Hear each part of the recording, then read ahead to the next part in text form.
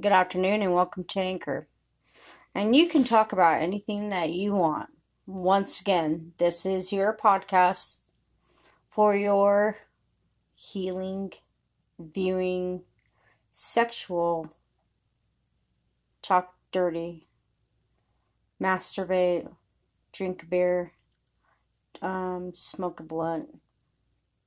Anything goes at this podcast, but we all have respect for each other. My dear folks, my name is Gypsy Moon. I'm the proud owner of this Speaking the Truth, Truth and Justice. I have been a long supporter for justice and peace. Once again, this is your confession cathedral, middle of the street, paradigm between spiritual world and reality world. Day or night, this is the confession hour with Gypsy Moon. You can talk about anything you want. Sex, masturbation, dildos, anything that has to do with women's power. Anything that has to do with human life, and whether it has to do with fighting your own demons.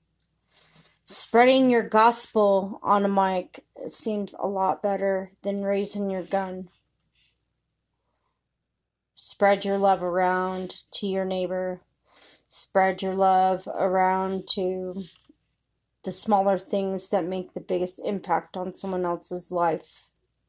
And this is a way for Spotify, Anchor, Podbean can share your testimonies of your scriptures of your true soul. Check them out. It's a good way to release stress on a mic with no vibrating dildo. So, on my adventures of looking for work, it's been very interesting. I already found what I was looking for. I have to wait for the other one to happen a little bit later, longer. In the meantime, I have other adventures of finding what I'm desperately searching for. Yes, I said desperation. Because I feel that I cannot create in such a small space. I know that it is harder for me to get a bigger space, obtain a more higher paying job, because I have to work so fucking hard at finding something to supplement my income while working with other companies. I've gained 2, and it's been a fucking amazing trip. I tell you, I put in 20 applications and got 20 responses. 6 of them said no, and I have people that are wanting to call back and say, are you filling out my application? I want to hire you. But little do they know that I just went and took another job. I just went and took an employment that I needed fast, quick, in a hurry. This one will come up in 2 weeks, and I am so excited to work in the cannabis industry. Right now, that is kind of where my focus is at. I am a chef. I love smoking marijuana. I'm not much of a drinker. Not much, really. But I like to eat semi-healthy. I like goldfish. That's my dope snack right there. That is the dopest snack to go to, is Kool-Aid or water and fucking goldfish. But more importantly, I like my coffee and my once in a while Monsters or Red Bull. I'm not much of a big eater. Tonight, my pasta has been fermentating, and I will taste it tonight. It is going to be so fucking dope, guys. It's going to taste so great. And I know what I said, because I'll eat that bitch up in one motherfucking night. It's a big bowl of pasta.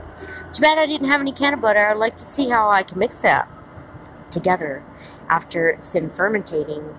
Cook pasta for 5 days. But what I mean by that is I know how to cook stuff and make it taste absolutely delicious. My darling dears, if you are out there and you are listening to this, you'll never know what's going on with me, because I have taken a change for the better. No more dope, no more drugs, no more nothing. No more sex, no more love, no more passion, no more... And I mean passion towards a human. I have lost a bit of my marbles somewhere in the wind in my last consumptions of alcohol, which, you know, eventually it's going to hurt me one day.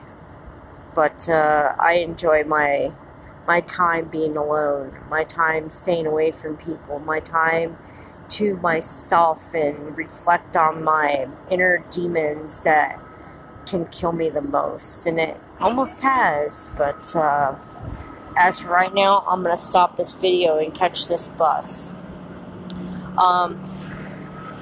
For the people that are listening to this, please be aware. I am a fragile person.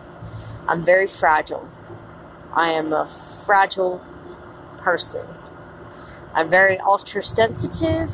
I did not know what the fuck that meant.